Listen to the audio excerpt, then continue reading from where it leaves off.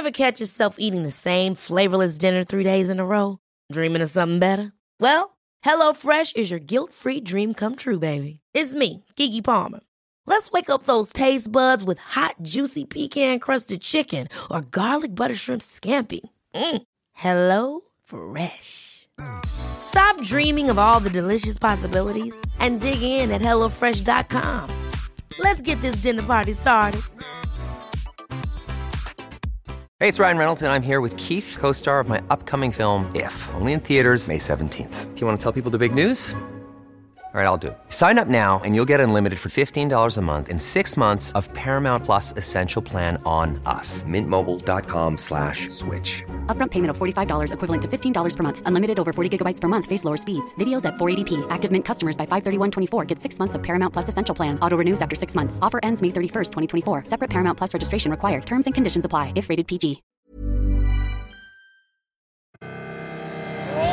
Welcome to the show. Fotballklubben.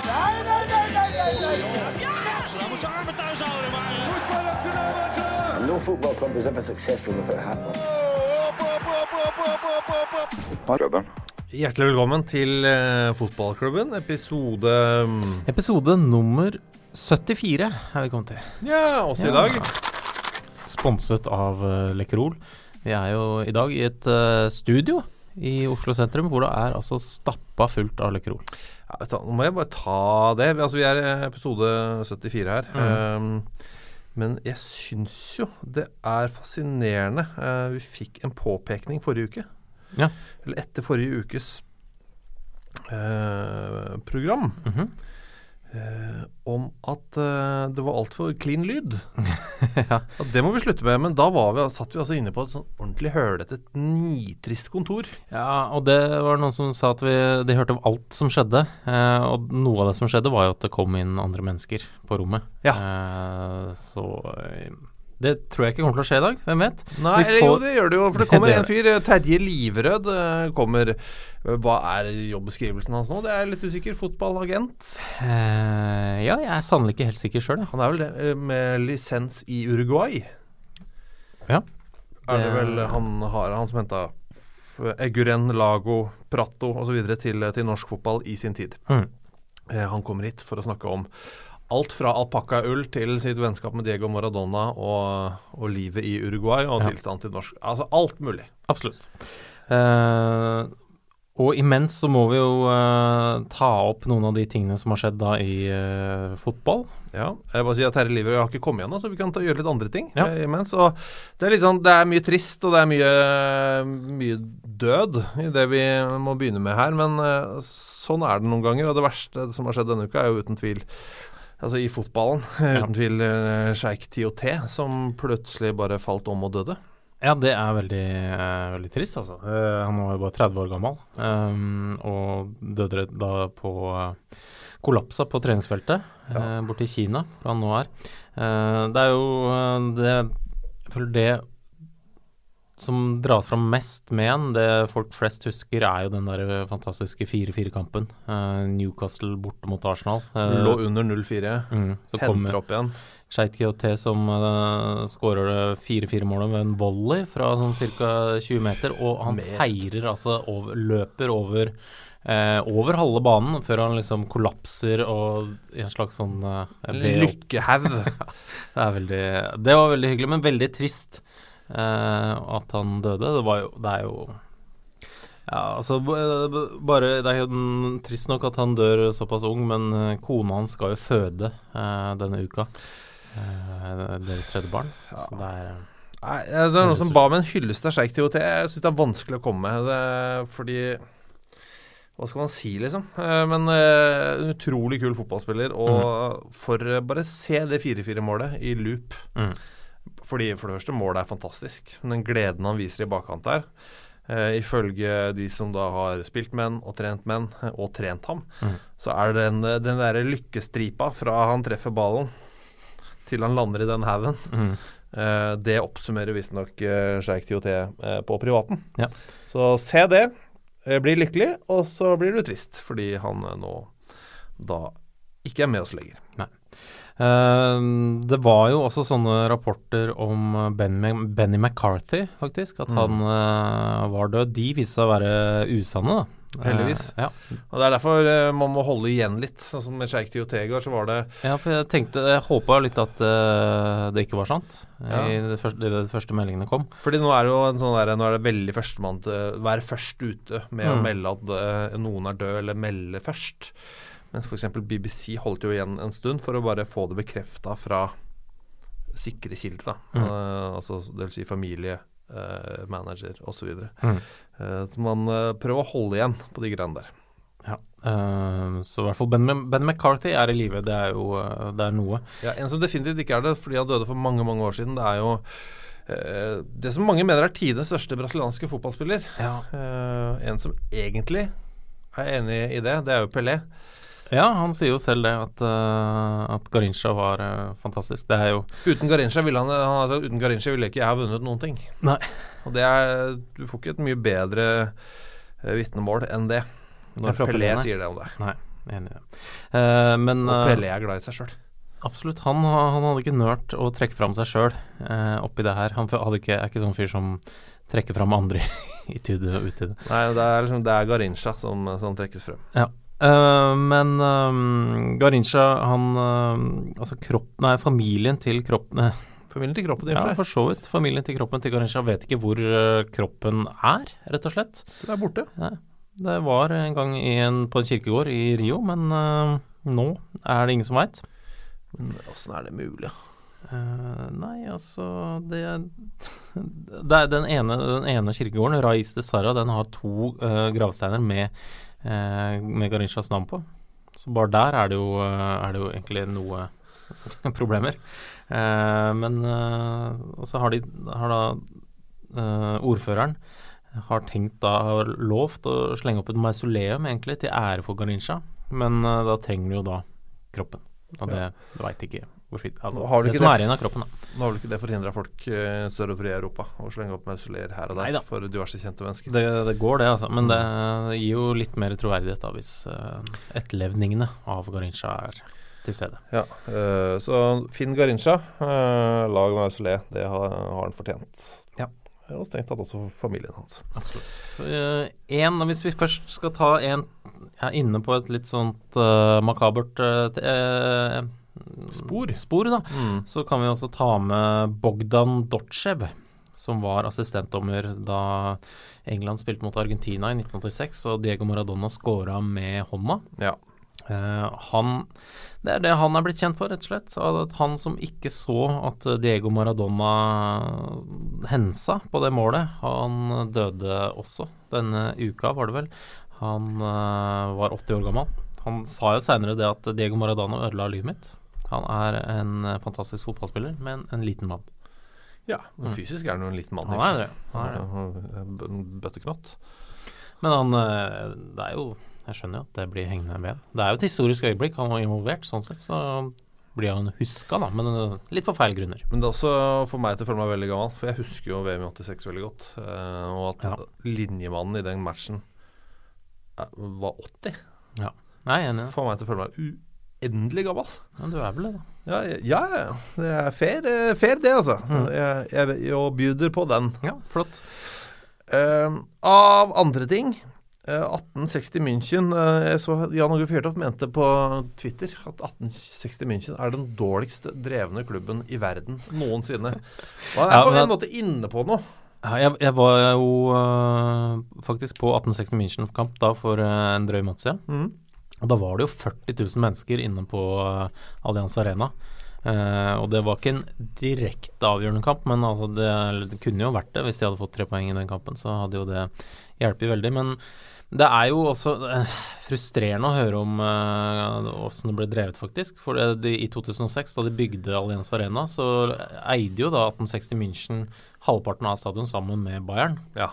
Og nå så klarte de jo da å gjøre verdens dårligste avtale, hvor de da som de har prøvd å få omgjort da, men de har jo da sittet igjen med 11 millioner euro eller sånt, eller 13 millioner euro for sin halvpart i det stadionet, og de klarer ikke å få da betalt ned det og få tilbake halve stadion, og det jo frustrerende å høre på. Ja, helt krise. Nå ryker de jo bare sendes nedover i systemet. Som da gjør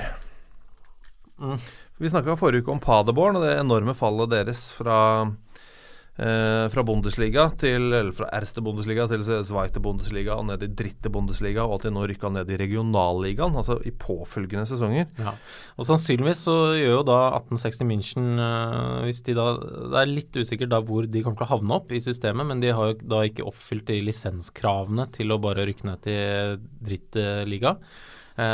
Sånn at da vil i så fall, ser det som Paderborn da vil holde plassen. Rett og slett. Så det jo Det jo fansen til Paderborn også. Ja, det jo det da. Men til det så spektakulært nå da om Paderborn reddes 1860 Münchens udugelighet og på en måte snur dette tankskipet som jo virkelig har vært på vei mot avgrunnen og bare en ny satsing, ny vår, rett opp i Zweite, rett opp i Bundesliga, og så vi back in business. Ja, det hadde... For det litt sånne ting som skjer, føler jeg. Altså, som Swansea i sin tid, som ble redda fra å rykke ut av seriesystemet. Altså virkelig i siste eliten. Og så det bare smukk, og så de med Premier League-lag og gjør det bra. Og tjener penger. Absolutt. Det ganske vilt. Du, skal vi ta en øreliten Lekkerol-pause?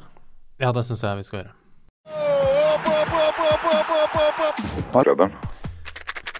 Dette lyden av deilig Lekkerol. Fortsatt den med ingefær som min favoritt, ass. Hvilken smaker det? Ja, det kaktusen, ja. Dette kaktusen, ja. Det også god, men for meg den brand new Lekkerolen. Ja, ginger lime. Ja, lime. Ja. Men den lukter jo himmelsk også, den kaktusen. Så da innpå har den sjøsalt og også salt i caramel-periode. Ja, Lekkerol hjelper oss med noe greier her som veldig fint. For det første, med å gi oss deilig Lekkerol, men også som premie, en konkurranse, hvor vi bedt dere om å fortelle om fotballøyeblikk som viktig for dere. Ja. Om det store, små høydepunkter, lowlights, hva det nå hashtag makes people talk på sosiale medier. Og det mange av dere som har bidratt, og vi gir bort denne uka her, uka som kommer nå, så skal vi gi bort en svær boks med Lekkerol, i tillegg til en signert utgave av boka vår, Det vakre spillet, og noe mer. Det var også, jeg fant i samlinga den offisielle singeren, vinylsingeren på VM-låta 1990. Nydelig. Men først og fremst en haug med Lekkerol, og for de av dere som da har bidratt med hashtaggen makes people talk, og gjort disse fotballrelaterte tingene. Og der det mye, blant annet så ba du om lowlights, Thomas, i et vakkert brev på Facebook og Instagram. Ja, jeg gjorde det. Fikk en del fine innspill. Fra Champions League-finalen? Ja, Champions League-finalen. Folk som ga gode innspill til hva som var de laveste punktene i løpet av den kampen. Bjørnar Engevik har sendt en lang liste over tidspunkt. Jeg har ikke ordentlig gått inn gjennom den lista ennå. Men det bare lowlights, det ganske mye elendig. Og vi har glemt å snakke om den finalen også her i podcasten. Bare kjapt si det, jeg var i 60-årsdag, reiste til Bergen for å være 60-årsdag, var der i 45 minutter, dro for å se Champions League-finalen. Okay. Hadde med meg lommene fulle av Lekkerol, besøkte en kompis i Bergen, så matchen, dro tilbake igjen, alle var drita. Ja. Okay. Men morsom kamp. Absolutt. Feil resultat. Jeg enig i det. Anders Prytz og Didrik Henriksen må også gi ros til de for innsatsen underveis i løpet av kampen. Ja, mye flotte lowlights med Makes People Talk som hashtag. Men på denne andre litt lengre konkurransen vår så må vi også trekke fram to, fått en veldig fin tegning også, forresten. Ja, Bjørn Ravnås har tegnet seg selv, blant annet. Han skriver, kan dere bedømme dette? Dette en tegning fra da Viking slo Chelsea i 2002 på Stavanger stadion. En danske som satt ved noen plasser borte for meg på 1-2-rad, prøvde å få kontakt med Jesper Grønkjær. Og da Grønkjær skulle ta innkast rett ved der vi satt, ropte han alt han kunne. Jesper Grønkjær! og Jesper hørte skriket, snudde seg og vinket opp til publikum, og legg merke til at både John Terry og Morten Berre spilte kampen. Ja. Så det er de 3 viktigste fra den. For vi ser disse elementene i bildet. Skal vi legge det ut på den nye Instagram-siden vår, eller? Absolutt, det skal vi. Fotballklubben podcast heter vi der, så legger vi ut den med Makes People Talk som hashtag, så kan du eventuelt bare bruke hashtaggen. Kan jeg lese også noe fra Christian Helland her? Ja. Som har skrevet en mail til oss, emnefelt av Makes People Talk, så klart. Han skriver: Hei, her kommer nok et av de beste og verste fotballminnene jeg har. Og han er ikke så gammel, skjønner jeg da av mailen, for han skriver: Vi skrur tiden tilbake til 2012 da undertegnede er 15 og spiller guttefotball for mitt lokale lag. Vi gjør som så mange andre lag har gjort opp igjennom, dra på fotballturnering, nærmere bestemt Østersund, Sverige. Ja. Forskjellen på norsk og svensk barnefotball er blant annet at de har både 15- og 16-årslag, noe som gjorde at vi kunne stille 2 lag i denne turneringen. Deilig. Det er litt ålreit, men for han da, som er en av delvis 2 keepere, han andre ville egentlig ikke stå i mål, betyr dette da spesielt mye spilletid? Han spilte for både 15- og 16-laget? Ja, absolutt. Så han begynner da kampdagen klokka 11 på morgenen, går stort sett 1-1, og det er så tett at middagen blir en banan fra en kiosk, for så å skynde seg videre til neste kamp. Så for en logistikk. Ja, det høres faktisk veldig mast ut. Men han skriver da for eksempel: når klokka 10 blir på kvelden, når klokka blir 10 på kvelden, er vi i gang med semifinalen i 15-årsklassen mot Østersunds første lag, etter å ha slått andre lag i ekstraomganger noen timer før, og blir slått ut til de grader med 16-åringene. Så han har jo veldig mange lag da. Men det blir da ekstraomganger, og da er klart for straffekonk, og der skinner 15 år gamle meg, redder 3 godt plasserte straffespark, noe som fører til at vi er klare for finalen dagen etter. Klokka er nå 11:30, og jeg er ferdig etter over 12 timer med hardkjør. Tenk deg praten går om han da, bare, så du han? Så du han Norrbagen? Redda det 3 mål? Ja, hva heter han der? Christian Helland, 15 år bare. Ja, der har du fått praten det går, Christian. Ja, absolutt. Folk prater om deg. Makes people talk. Ja. Dette er midt i blinken. Men hvor kommer nedturen, spør dere? Jo, den kommer klokka 09:52 dagen etter, når det er 1-1 og ca. 10 minutter igjen av andre omgang i finalen. Motstanderlaget har frispark på midtbanen, de legger inn, men innlegg er slapt. Ingen spiller kommer på ballen, så jeg har et hav av tid til å plukke ned lufta. Det gjør jeg ikke. Ballen spretter på 11 meter. Jeg feilberegner et innlegg fra 45 meter. Den går over meg og inn i mål. Sluttresultatet blir 2-1. De snakker om deg den dagen også, da? Ja, absolutt. Altså, han sier han tror han aldri har vært med på en større opptur og nedtur i løpet av et halvt døgn. Noen gang, hverken før eller siden. Vi har konkurransen gående videre. Ja, så vi kårer en vinner nå begynnelsen av neste uke. Så det her er da siste sjanse til å være med. Det er altså, du kan vinne Lekkerol-bokser, bok, vinylsingel. Ja. Og noe headset også, faktisk. Og hvis alt klaffer sånn tid og geografi og alt sånn, så kommer vi også til å be dere om å til og med kanskje komme på besøk til oss og prate om det du har sendt inn. Bare hvis du vil, ikke noe press. Men hvis du vil, så kan du også komme hit til studio, eller hvor vi kommer til å ta det opp neste uke, som sikkert er på Valle, og prate om ditt bidrag inn til konkurransen. Men først og fremst, en enorm haug. Skal vi love at det er noe ginger lime i? Det må det være. Jeg har foreløpig fått en eske med kaktus og en med salty caramel, 2 av mine favoritter. Vi gir bare en hel haug, så ser vi hva som dukker opp der. Men husk da, bruk hashtaggen Makes People Talk. Ta gjerne tag Lekkerol Norge, det er veldig bra. Og så kårer vi en vinner i slutten av uka. Jepp. Flott det. Lykke til da. Takk. Da har den kommet. Det var deilig. Terje Liverød, velkommen. Takk. Litt av et strøk dette studio ligger i. Det er lov å si det. Ja, jeg har jo aldri vært her, egentlig. Altså i strøket sånn, men det er lenge siden, mange år siden. Ja, for de som ikke vet det, ligger i Storgata, krysset Storgata, Brugata i Oslo. Mens jeg stod og ventet på deg nede, så overhørte jeg en avtale som ble gjort da, mellom 2. Jeg tror det var snakk om dop. Du tror det var det? Ja. Så det er jo litt av hvert, det er jo spennende. Men Terje, mange år siden vi møttes, men du har en sånn reiserute hit. Du bor jo ikke i Norge. Nei. Hvor er det du bor hen? Altså, jeg har jo pendlet da i ganske mange år nå mellom Tyskland og Uruguay, Sør-Amerika. Helt vanlig pendlerrute. Ja, det er vanlig. Ta bussen. Men det har vært en pendlerrute. Men før det så var det jo da Peru, så ble det Uruguay og Tyskland, og frem og tilbake.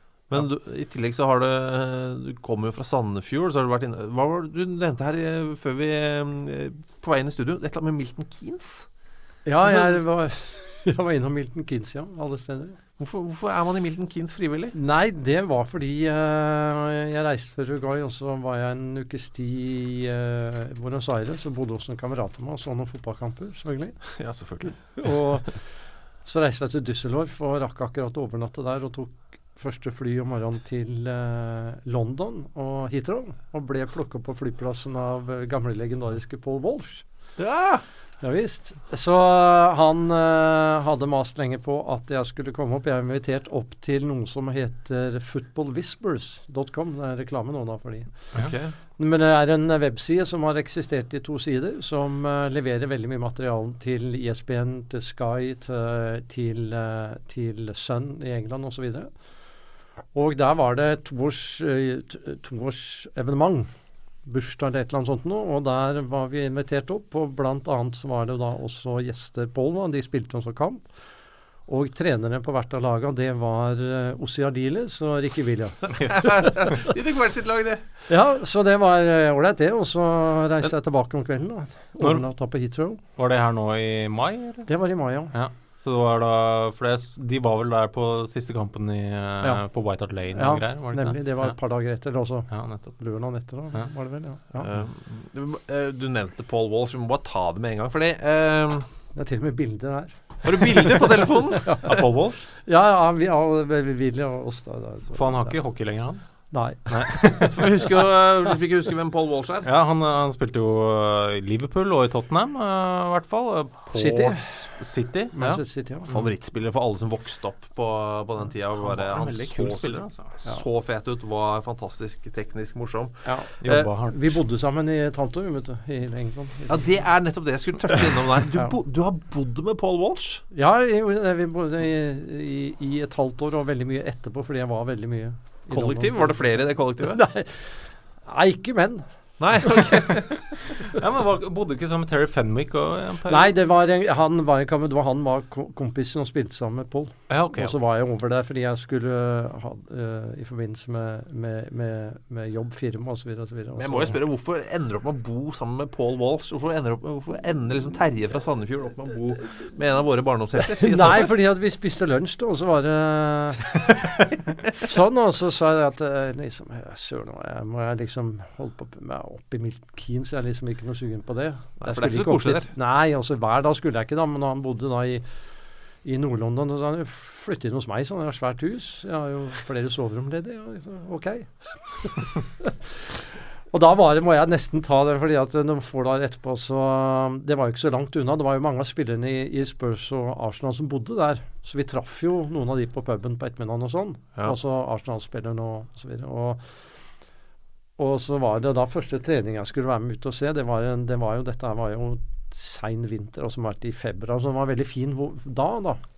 Varmt og det, så jeg var med ut og så på trening og sånn, og så spiste etterpå. Da var det sånn liten sånn kjøkken og sånn hus og sånn, husker jeg, og så fikk de mat, og engelsk mat, den var jo den gang, det er sikkert litt mer sånn nøye på det da, men det var et eller annet kjøttgreier med noe saus, og tilfeldigvis så satt jeg ved siden av gasset, og tenkte ikke noe over det, og registrerte ikke at det var han i gang, og så snudde han seg til meg, og så snakket han til meg, og det var liksom første gang jeg traff gasset, og da var liksom sausen rant nedover hele skjorta, ikke sant, og han snakket da på sin Newcastle-dialekt. Og den er dyp, den dialekta. Veldig dyp, med masse mat i munnen. Det er umulig å forstå nedover.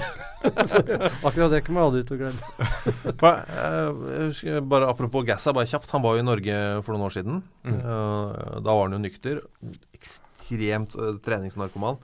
Så var han gjest i TV 2, og så pratet, og folk var sånn det er så synd å høre han snakke, for han snakker så utydelig og sånn.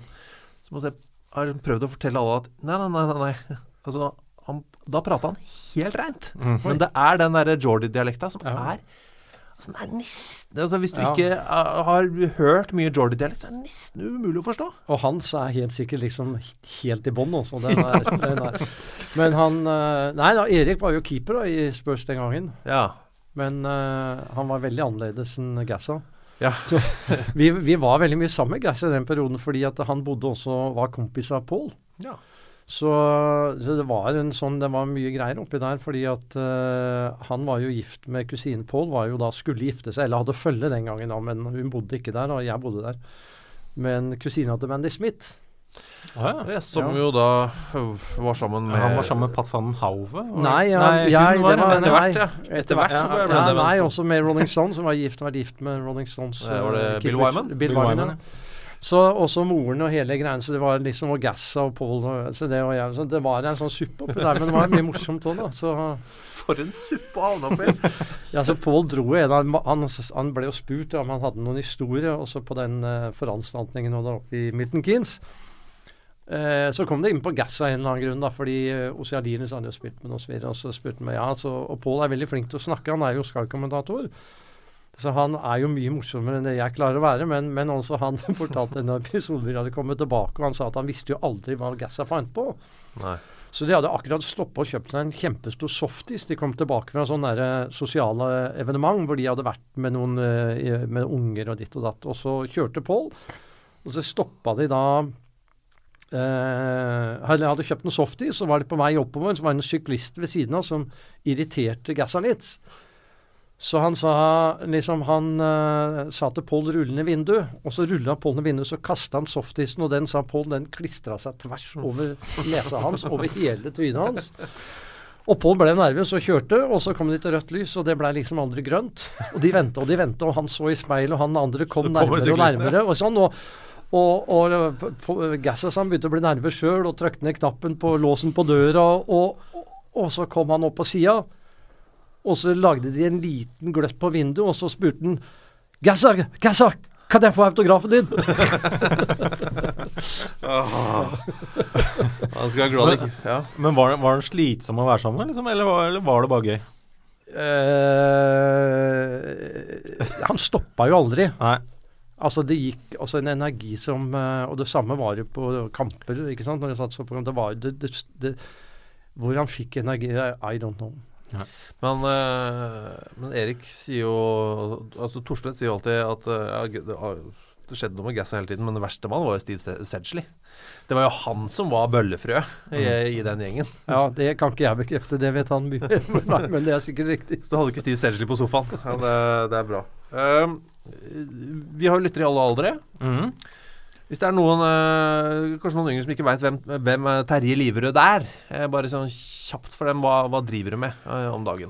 Nei, akkurat nå så har jeg nesten ikke gjort noe, bortsett fra hva jeg driver med om dagen. Jeg har jo stått bak i veldig mange år i 30-31 år, et tekstilfirma. Ja. Det har egentlig vært det som har vært fundamentet i Peru da. Ja. Alpakaull? Ja, ull kommer fra sauen, og alpakka kommer fra alpakken. Det sier hva på alpakka? Kommer fra alpakka. Ja, det heter bare alpakka? Ja, det gjør det. Men er ikke det forvirrende at det heter det samme som dyret og... Nei, cashmere heter jo cashmere. Ja. Det er jo samme. Ja. Så det er ikke noe, det er jo greit det. Eller mohair. Så det burde egentlig bare hete sau. Ull, altså. Men du sier ikke cashmere-ull. Nei, man gjør jo ikke det. Men anyway da, så det... Men det er jo noe fotball-relatert her da? Nei, for det som var hele greia, det var jo at jeg hadde jo mer eller mindre flyttet til Peru da, eller altså Uruguay, Peru, og bygget opp dette her, og det tok innmari mye av, og vi var underleverandør for veldig mange merker, både liksom litt mer volum, men litt dyre opp til Paul Smith, og jeg jobbet jo med han direkte, personlig, den gangen liksom sånn.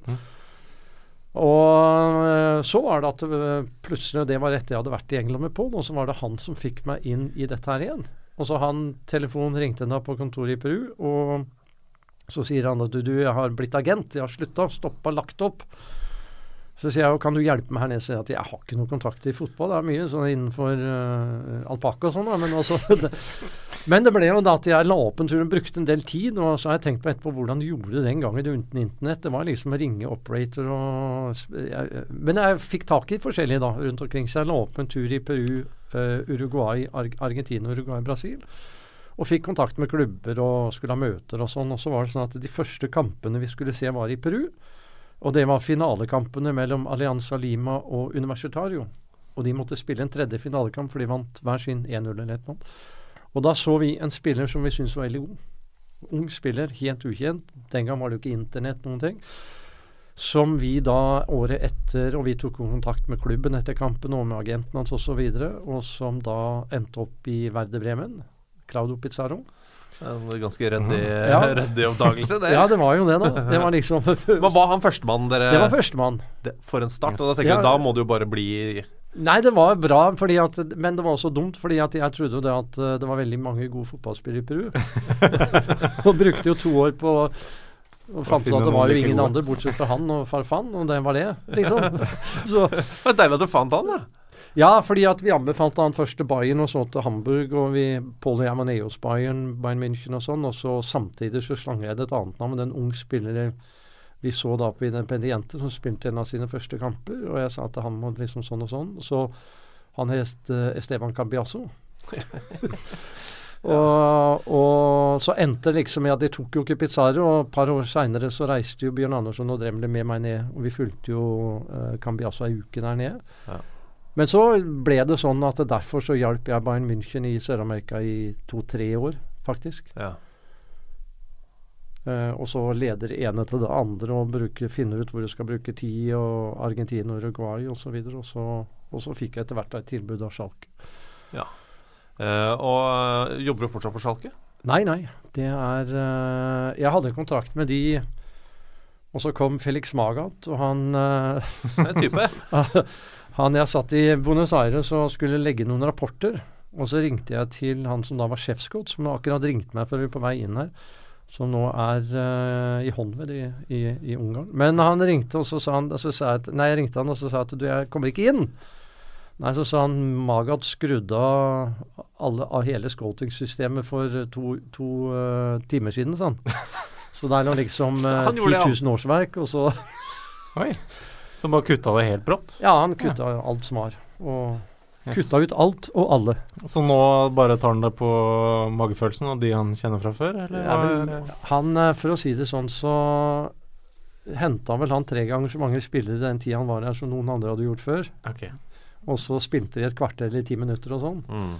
Reginussen var vel noe sånt, og han andre, Annan og sånn, han bare hentet han, og så håpet at han traff med noen? Ja, eller andre årsaker, det spekulerer man fortsatt i. Ja, ok. Ja, jeg er en av de, men det å snakke med for eksempel Brede Hangeland om Felix Magath, da han var i Fulham, det er i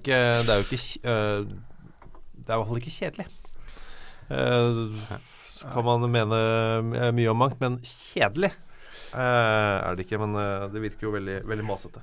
Ja, det er ikke akkurat min kopp te, for å si det sånn. Nei, det er vel flere. Ja. Du har med deg for noen der. Nei, jeg er fortsatt i gode å se noen som sier ja, Felix Magath, ja. Det er akkurat det er min kopp te, men ja, han er jo den eneste historien da, som har vunnet dobbelt 2 ganger med Bayern München og fikk sparken. Ja, og det sier jo kanskje noe. Ja, altså det de fortalte altså, sånn, det var jo at han ville ha mer makt, og i Bayern München så er det ingen trener som har makt. Nei. Det nærmeste det kan være Guardiola, men han heller fikk ikke bestemme helt. Nei, men det er vel kanskje sånn det skal være. Selvfølgelig. Ja. Men hva er din fotball-connection i dag? Altså, jobber du med fotball fortsatt? Ja, altså etter dette med Schalke så lå jeg veldig lavt, og det passet egentlig, fordi at det hadde vært veldig mye. Jeg var også litt mentalt trøtt på fotball, må jeg ærlig innrømme. Under Schalke-tida der, så jeg hadde jo de andre forretningene ved siden av, og du har fortsatt alpakka-businessen? Ja, så jeg så jo aldri mine barn nesten, og jeg så mellom 120 og 130 kamper live i året. Ja, det gjorde jeg om 10 år liksom. Det er ganske mye også. På en helg, Ove, jeg husker han var nede i Buenos Aires en helg, da så vi 11 kamper på fredag, lørdag og søndag. Med 3 ungdomskamper på morgenen, ikke sant, etter hverandre, og så en annen divisjon, og så 2 topps. Ja, 11 kamper. Det en blanding av drøm og mareritt, på en måte. Ja. Men det verste skjønner du, at jeg husker søren meg kampen ennå. Og du gjør det, ja. Hvordan gikk kamp nummer 2 der på ja.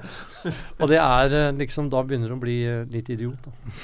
Jo, men det vi alle sammen, Terje. Vi alle idioter, skjønner du. Men du har jo alpakka-businessen. Ja, vi i ferd med å trappe den ned. Så jeg har liksom aktivert meg litt mer sånn i fotball, egentlig. Ja, da det back in business? Ja, sånn jeg ikke noe must, liksom, men jeg har litt, så lenge det ikke blir så mye som det var, så kan jeg godt tenke meg kanskje det også. Lyst tilbake litt? Ja, så jeg kom jo akkurat hjem. Altså jeg kom da hjem til Düsseldorf, for jeg sier det sånn, eller vekk fra, og så opp til Milton Keynes, og så opp til Norge, og så var jeg der i 3-4 dager, og så reiser jeg til Lyngby, sånn kamp, for den gikk på dagen. Og så rakk jeg den kampen i Malmö på ettermiddagen. På brua? Ja. Så fordi at jeg har en spiller i Malmö da. Så Malmö-Nordkjøping, Felipe Carvalho, en uruguayer. Og så reiste jeg morgenen etter opp til Stockholm og hadde et møte med de før kampen. Og så Djurgården AIK. Det jo når du først skal se en svensk match, det en ganske ja, det var det. Det var bare det at jeg rakk møtet da, men også jeg møtte opp på feil bane. Det 2 nye stadioner nå, så jeg møtte opp på den, den andre der hvor de ikke spiller, de også der, ja. Så. Men altså, kan vi bare titte litt på den Wikipedia-siden din? For der står det jo da sånn, for du har jo spilt fotball, kanskje mange som glemmer det da. Du jo faktisk en gammel fotballspiller. Og her står det i hvert fall at du startet karrieren i Sandefjord ballklubb, spilte rundt 100 kamper der fra 73 til 77. Ja. Høres riktig ut? Det stemmer nok så noenlunde, tenker jeg. For vi har et par ting på den Wikipedia-siden som veldig sånn Ok. Ja, og så står det i årene etter i Københavnsklubbene Brønsøy, Københavns bollklubb, bollklubben Frem. Ja. Alt dette stemmer? Ja, det stemmer. Livrød var deretter i Brasil og Singapore. Ja. Og det her vi har lyst til å stoppe opp litt. Ja, jeg kom ikke med på brasilianske landslaget. Jeg gjorde ikke det? Nei, jeg gjorde ikke det. Men spilte du fotball i Brasil? Altså. Nei, det gjorde jeg ikke. Men jeg spilte faktisk litt i Singapore. Ja, jeg gjorde det. Hvordan var det? Farrer Park United. Nei, det var jo, det helt sikkert i dag veldig annerledes enn hva det var den gang. Den gangen så var det jo full amatør da. Men det var en sånn, jeg kom jo ned der og jeg hoppet av fotball, for jeg fikk veldig attraktivt tilbud av Jordan den gang. Jordan vet hvordan. Ja, altså tannbørster og oppvaskkoster og... Og så ble jeg sjef i Fjernøsten. Og var ganske ung fortsatt og så videre. Og så ringte de meg fra danske ambassade, for de hadde sånne internasjonale lag der nede. Så de ringte meg da, for da hadde jeg jo spilt i Frem, og så spurte de om jeg kunne bli med der, og så gjorde jeg det da. Og var i skikkelig god form, for jeg trente jo, alltid trent veldig mye, var i god form, og så gikk det, etter en stund så møtte det en opp på kontoret, og det var en sjef i Farrer Park United, som spurte meg, var jo så på disse kampene om jeg kunne spille for de. Du slår til på det? Ja da, jeg gjorde det. Det passet sånn, altså jeg fikk kombinert det. Så jeg spilte noen kamper for de. Hvordan var det? Hvordan var nivået? Var det noen å så på? Nei, nivået var jo, altså, den gang så var vel nivået som norsk førstevisjon, andredivisjon da, tenker jeg. Ja, okay. Ja, det var det da. Ja, ja. Det var deilig å kunne ha på CV-en, så jeg spilt kamper i Singapore. Ja. Ja. Var det Lutz van der Stil? Det var vel Singapore, var det ikke det? Var det der han var i fengsel? Geylang United? Er det Singapore? Jeg husker ikke. Jeg husker ikke. Ja, var det der han havnet i fengsel? Okay? Anklaget for... det var veldig strengt der, vet du. Ja, og det var helt kritisk. Han ble jo... Det har vel vist seg i ettertid feilaktig anklaget for noe matchfixing. Okay. Man havnet altså i fengsel, og det å være i fengsel i Singapore som langhåret tysker ikke...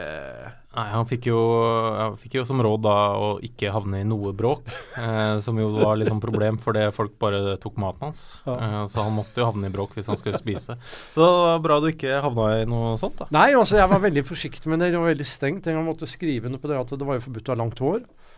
Ja, det var det. Forbudt å kaste tyggegummi på gata, og hvis du eller familien ble involvert i noe som hadde med drug å gjøre, så fikk familien 48 timer på seg, rett ut. Oi. Og det fungerte det, så jeg hadde ikke noe problem med det, men jeg begynte å la håret gro, så jeg måtte jeg passet alltid på, jeg var mye til å reise og komme tilbake med skjorte og slips, og så bretta jeg håret ned Nedskjorta bak. Gjorde du det? Ja, det er sant. I stedet for å klippe deg. Så jeg våger den påstanden. Jeg var den eneste i Singapore med langt hår. Var du god? Nei. På ditt beste, liksom? Hadde du toppnivå i Danmark? Nei, altså, jeg var jo for så vidt. Hva skal jeg si til det? Når jeg tenker tilbake, så kunne jeg gjort en del ting bedre og annerledes. Så jeg var noen sånn uheldige sesonger og det, men sånn og sånn. Men også, jeg var alltid i veldig god form. Men jeg spilte jo da på KB, også som i dag er FCK. Ja. Og da hadde vi et veldig, veldig godt lag også. Da Danmark spilte mot Sovjetunionen da, så hadde vi 7 av 11 som startet den kampen. Ja. Faren til Mikael Laudrup. Mikael spilte jo på juniorlaget. Hvordan var faren til Mikael? Han var nesten bedre enn sønnen, eller begge. Det er jo helt grotesk å tenke på. Han var enormt god. Han var... Altså, det er den beste fotballspilleren jeg har spilt sammen med. Det er sterke gener i den familien. Ja, det var fantastisk. Og kona spilte jo førstevisjon i håndball. Ja. Men også jeg var veldig heldig da, fordi Finn han spilte jo alltid med strømpene nede. Aldri reggskinn. Og løpet var ikke så mye utenfor midtsirkelen liksom, men han hadde jo et enormt taktomslag og et enormt skudd og enormt blikk, og så han så jo bak ryggen sin. Men han hatet jo, altså jeg var jo veldig, han var jo tekniker, og jeg var det motsatte, kan man si. Så, var det litt mer sånn bikkje som bare løp? Ja, så på hver trening, det første han gjorde, det var å se, når vi skulle spille på 2 lag, hvilken farve fikk jeg liksom på overtrekkgreier, og så tok han den samme. Hver gang også, det var hver gang. Fordi du taklet han? Ja, fordi han ville spille med meg, så jeg spilte alltid sammen med han. Dere utfylte hverandre? Ja, nei, han ville ikke ha skrubbsår på leggene. Ja, okay. Før Wikipedia-siden går videre til å liksom ta din andre karriere her, så står det også en setning her: utover meritter i fotball, så har Liverud også kretsmesterskap i tennis. Oi, fått med seg det også, ja. Det stemmer det, jo? Ja, det stemmer, men ikke singel. Ja, ok, det er dobbelt, ja. Hvilken krets? Vestfold? I Vestfold, ja. I mix. Okay. I mix. 2 ganger. Vi tappte ikke et game. Hun var innmari god partner. Yes. Så det var ikke så mye din fortjeneste? Nei. Okay. Men du er kretsmester, da? Yes. Svær sånn sølvfat og greier. Har du det fortsatt? Yes. Jeg ligger vel på en garasje et eller annet sted. Ble det med på flyttelasset til Uruguay? Nei, jeg tror det ligger på en garasje. Nei, jeg vet ikke. Det har holdt seg i Vestfold? Det er lenge siden jeg har sett. Men du har sånn bostedsadresse Uruguay? Ja. Så du er sånn folkeregistrert? Ja. Kan du stemme i Uruguay? I lokalvalget. Ja, men ikke stortings. Nei. Har du gjort det? Nei. Er det oversiktlig? Ja, altså Uruguay er veldig, veldig oversiktlig. Det er jo et lite land, 3,5 millioner mennesker, som spytter ut fotballspillere allikevel. Det er deilig. For en fyr i din jobb med det. Ja, det er jo det også. Du vet han Carvalho som nå er i Malmö. Malmö var nede for 2 år siden i disse dager og skulle se på en helt annen spiller som jeg hadde nevnt for dem. Og så gikk vi jo selvfølgelig og så en annen kamp også. Og da så jeg jo en spiller jeg ikke hadde sett før. Oi. Og jeg ante ikke hvem det var, og lurte i all verden hva dette er liksom. Jeg ringte til en kamerat av meg i pausen, en som jeg hentet til Schalke, en annen uruguayer, tidligere landskapsopptegn. Så sa jeg, Dario, ser du på TV? Nei, sa han. Så sa jeg, slå det på. Så ringer jeg etter kampen. Og han visste ikke hvem det var, han eller. Så det var en spiller som da hadde spilt 4 måneder på et lite lag oppe i nord. Så jeg hadde ikke sett den før. Jeg hadde ikke sett noen kamper av dem. Det var liksom 10.-12. kampen hans. Så jeg fikk tak i en lang historie etter kampen. Og der var altså det kan jeg skrive en bok om, men for ikke å gå inn i det nå, men ja, altså presidenten hadde slavekontrakt med alle mulige der oppe, og hadde ikke kopier av kontrakten, og hadde ikke pass, og hadde ikke ditt, og hadde ikke datt. Så vi fikk jo jeg har mye god hjelp av en spiller som var i Lyn, som heter Juan Silva Cerón. Okay. Som er den første uruguayske fotballspiller som har blitt advokat. Så han er nå doktor Silva Cerón. Det er gøy. Ja, veldig gøy. Veldig ålreit kar. Veldig, veldig seriøs. Og han fikk ordnet papirer i løpet av uka, og så hentet vi han opp til Malmö på trening. Og klubben nekta på det, men vi gikk til en sak fordi han hadde ikke fått lønn på 4 måneder. Så jeg bare sa kom. Og så trente han i 2 dager, og så spilte de en treningskamp. Og da sto jeg sammen på sidelinjen der med Åge og Daniel Andersson, og da sa de i pausen at gjør han klar. Få han klar. Ok. Er han klar? Ja, han har jo spilt nå der i 2 år, vært der i 2 år. Så han kom fra Uruguay, altså fra en by, grensebyen, hvor halve byen er Uruguay, halve Brasil. Reiste 250 kilometer med buss til trening hver dag. Hadde ikke fått lønn på 4 måneder. Det er jo også Oslo-Larvik tur-retur. Ja. Er jo cirka, i bussen også. Ja. Og kom opp dit, og den lønnen han ikke fikk, den var ikke noe den er der. Og 2 måneder etterpå så spilte han Champions League mot Paris Saint-Germain. Men er det? For det høres jo veldig uryddig ut. Det må jeg kunne si, hele den historien der. Er det mye sånt i Sør-Amerika? Altså, Sør-Amerika er jo et voldsomt kontinent. Enormt. Ja, så du kan liksom ikke si Sør-Amerika, for det er det samme som du sier liksom Europa og Asia, liksom. Altså, jo, men altså, det er veldig store forskjeller i Sør-Amerika. Og det er veldig store forskjeller innad i landene. Altså bare Brasil. Brasil er jo et enormt, men ta Uruguay da, for eksempel. Så er det veldig stor forskjell på Montevideo og provinsen. Okay. I provinsen så er det i gåseøyne mye lovløshet. Altså jeg hadde et annet tilfelle, en spiller som jeg hadde sett på i andre divisjon, og som jeg synes var god, en spiss, så jeg reiste opp for å snakke med noe som videre, så viste det seg bare liksom at borgermesteren i byen, han var president i klubben og hadde rettigheter på spilleren, og du har hele pakka, ikke sant? Ja. Hvor begynner du? Ja, og hvor slutter du, ikke sant? Altså, det er nesten sånn jeg bare ga opp. Men noe av det samme var tilfellet med Carvalho også, men der bare liksom slo jeg inn også, sånn. Men i Montevideo så er det mye ryddigere. Okay. Ja, og spesielt i de store klubbene. Sånn, du nevnte Brasil, da. Det er bare en by som da er halvveis Uruguay, halvveis Brasil. Ja, ikke noe grense, men på den ene siden av den gata, som er grensegata, så er det skilt på spansk, og på den andre siden så er det portugisisk butikker. Men jeg ser for meg at en sånn by blir ganske skizofren. Ja, altså Felipe da, jeg fikk jo tak i de, og så fikk jo tak i han. Ever catch yourself eating the same flavorless dinner 3 days in a row? Dreaming of something better? Well, HelloFresh is your guilt-free dream come true, baby. It's me, Keke Palmer. Let's wake up those taste buds with hot, juicy pecan-crusted chicken or garlic butter shrimp scampi. Hello Fresh. Stop dreaming of all the delicious possibilities and dig in at HelloFresh.com. Let's get this dinner party started. Many of us have those stubborn pounds that seem impossible to lose, no matter how good we eat or how hard we work out. My solution is PlushCare.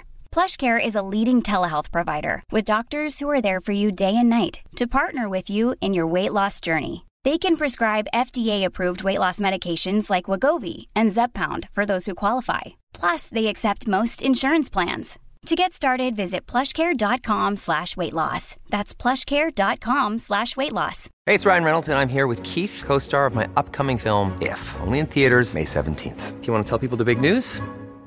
All right, I'll do it. Sign up now and you'll get unlimited for $15 a month and 6 months of Paramount Plus Essential Plan on us. MintMobile.com/switch. Upfront payment of $45 equivalent to $15 per month. Unlimited over 40 gigabytes per month. Face lower speeds. Videos at 480p. Active Mint customers by 531.24 get 6 months of Paramount Plus Essential Plan. Auto renews after 6 months. Offer ends May 31st, 2024. Separate Paramount Plus registration required. Terms and conditions apply if rated PG. Wow. Nice. Yeah. What you're hearing are the sounds of people everywhere putting on Bombas socks, underwear, and T-shirts made from absurdly soft materials that feel like plush clouds. Yeah, that plush. And the best part? For every item you purchase, Bombas donates another to someone facing homelessness. Bombas. Big comfort for everyone. Go to bombas.com/ACAST and use code ACAST for 20% off your first purchase. That's bombas.com/ACAST. Code ACAST. Men så hadde han jo ikke gitt meg forvalget, for det visste jo at det var et brasiliansk nummer. Så jeg holdt på i 2 dager og fikk tak i en journalist som fikk sporet han opp, faktisk. Og fikk gjort avtale med han. Hadde en samboer, bodde da i Porto Alegre, så han var der og reiste opp og skulle ha en samtale med de. Og så jeg ville liksom vite hvordan tikker huet hans. og sånn, og det var veldig bra. Og vi satt i 3 timer og snakket, og så sa hun kona, det en ting vi må si. Vi må jo si det, sa hun. Ja, hva da? Sa jeg. Jo, Felipe 2 personer. Ja vel, 2 personer. Ja, du skjønner det at i Uruguay så heter han Luis Felipe Carvalho, og har et ID-nummer, og i Brasil så heter han Luis Felipe Carvalho da Silva, og har et annet ID-nummer. Og det viste seg at han var registrert både i det uruguayske forbundet og det brasilianske, men som 2 ulike personer. Så her liksom begynte jeg å lure, og så hadde han da ikke pass, og det viste seg at han skulle jo da komme ned 2 dager etterpå, så han ringte meg jo på kvelden, han kunne jo ikke reise ut, fordi at, så kan du ikke reise med ID-kortet, nei, da løpt ut, og gått ut, så han måtte sette seg på bussen da, fra Porto Alegre ned til nord, og så det en bok som kan skrives om det også, men så han var 2 personer, og det vi kunne gjøre selvfølgelig, i og med at han da hadde kontrakt med sin klubb i Uruguay, det var jo å registrere han som brasilianer så hadde vi slippet noe, da bør du ikke snakke mer med han i Uruguay, ikke sant? Nei, vi har ikke hentet han fra Uruguay, vi Det brasilianeren vi er. Men det var sånn også. Jeg tenkte at vi kan ikke gjøre, vi får gjøre det sånn, for han har spilt der nå også. Men det var fullt mulig. Da måtte de spurt CBF da, i Brasil om frigivelse, og da hadde de fått det. Ja, sannsynligvis. Ja. Men du reiser jo mye. Høres det ut som når du hører en pendlerruta de som sånn Uruguay, Buenos Aires, Düsseldorf, Milton Keynes, litt Sandefjord, litt Oslo og sånn. Og mange som i din business, som i fotballbransjen, om det så agent, spilleformidler, speider. Alle har et land som de liker best, og et land som de liker dårligst. Hvor det sånn, vet du hva, det orker jeg ikke, type ting. Har du et sånt land da, hvor du tenker, Nei, altså det spørsmålet har jeg fått ganske mange ganger, og det kan jeg ikke svare på, fordi det helt avhengig av liksom Har du en region hvor du tenker sånn, vet du hva, nord i Brasil, vet du hva, det orker jeg ikke. Altså, jo, men det kan være fint på ferie, det kan være fint å reise. Okay. Så liksom det helt avhengig av hvorfor du og hva du skal. Det er jobbmessig da, finne fotballspillere og forholde seg til klubber. Nei, altså, jeg har jo landet på Argentina og Uruguay, fordi der finner du de beste fotballspillerne. Du finner også selvfølgelig Brasil, men Brasil i spesifikke områder. Brasil veldig komplisert, veldig lite gjennomsiktig, det har blitt fryktelig dyrt, noe som også egentlig Argentina har blitt. Da. Men hva gjelder fotball, så jeg gjorde mye statistikk på det da jeg var i Schalke, fordi jeg liksom ønsket å finne ut om min oppfatning var riktig eller gal. Så jeg brukte dagevis da på å liksom forsøke å kartlegge hvor kommer de spillerne fra som har størst suksess i Europa eller i verden. Og da kunne du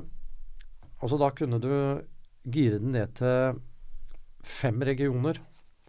Buenos Aires, Montevideo, Minas Gerais, staten i Brasil, Paraná, staten i Sør-Brasil, og São Paulo. That's it. Da var liksom 96-97% av alle spillerne fra hele det amerikanske kontinent som lyktes på det høyeste nivået i Europa, kommer fra de stedene. Basta, ferdig. Så da har du konsentrert deg om de områdene? Selvsagt. Ja. Altså det enormt også, og Afrika kunne du helt glemme. Hvis du trekker Afrika inn i det bildet, hvor det bor 900 millioner mennesker, så det liksom 10% som lykkes i forhold til de som kommer fra Buenos Aires, Montevideo med 11 millioner. Ja. Uten at du har papirene her, men hvor ligger den prosenten for Buenos Aires da, for eksempel? Buenos Aires, Montevideo ligger 9-1 i forhold til hele Afrika. Ja, det voksent. Ja, det er enormt.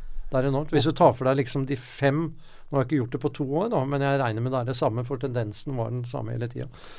Jeg tok for meg typisk da de 5 beste klubbene i de andre ligaene enn Bundesliga, altså Italia, England, Spania.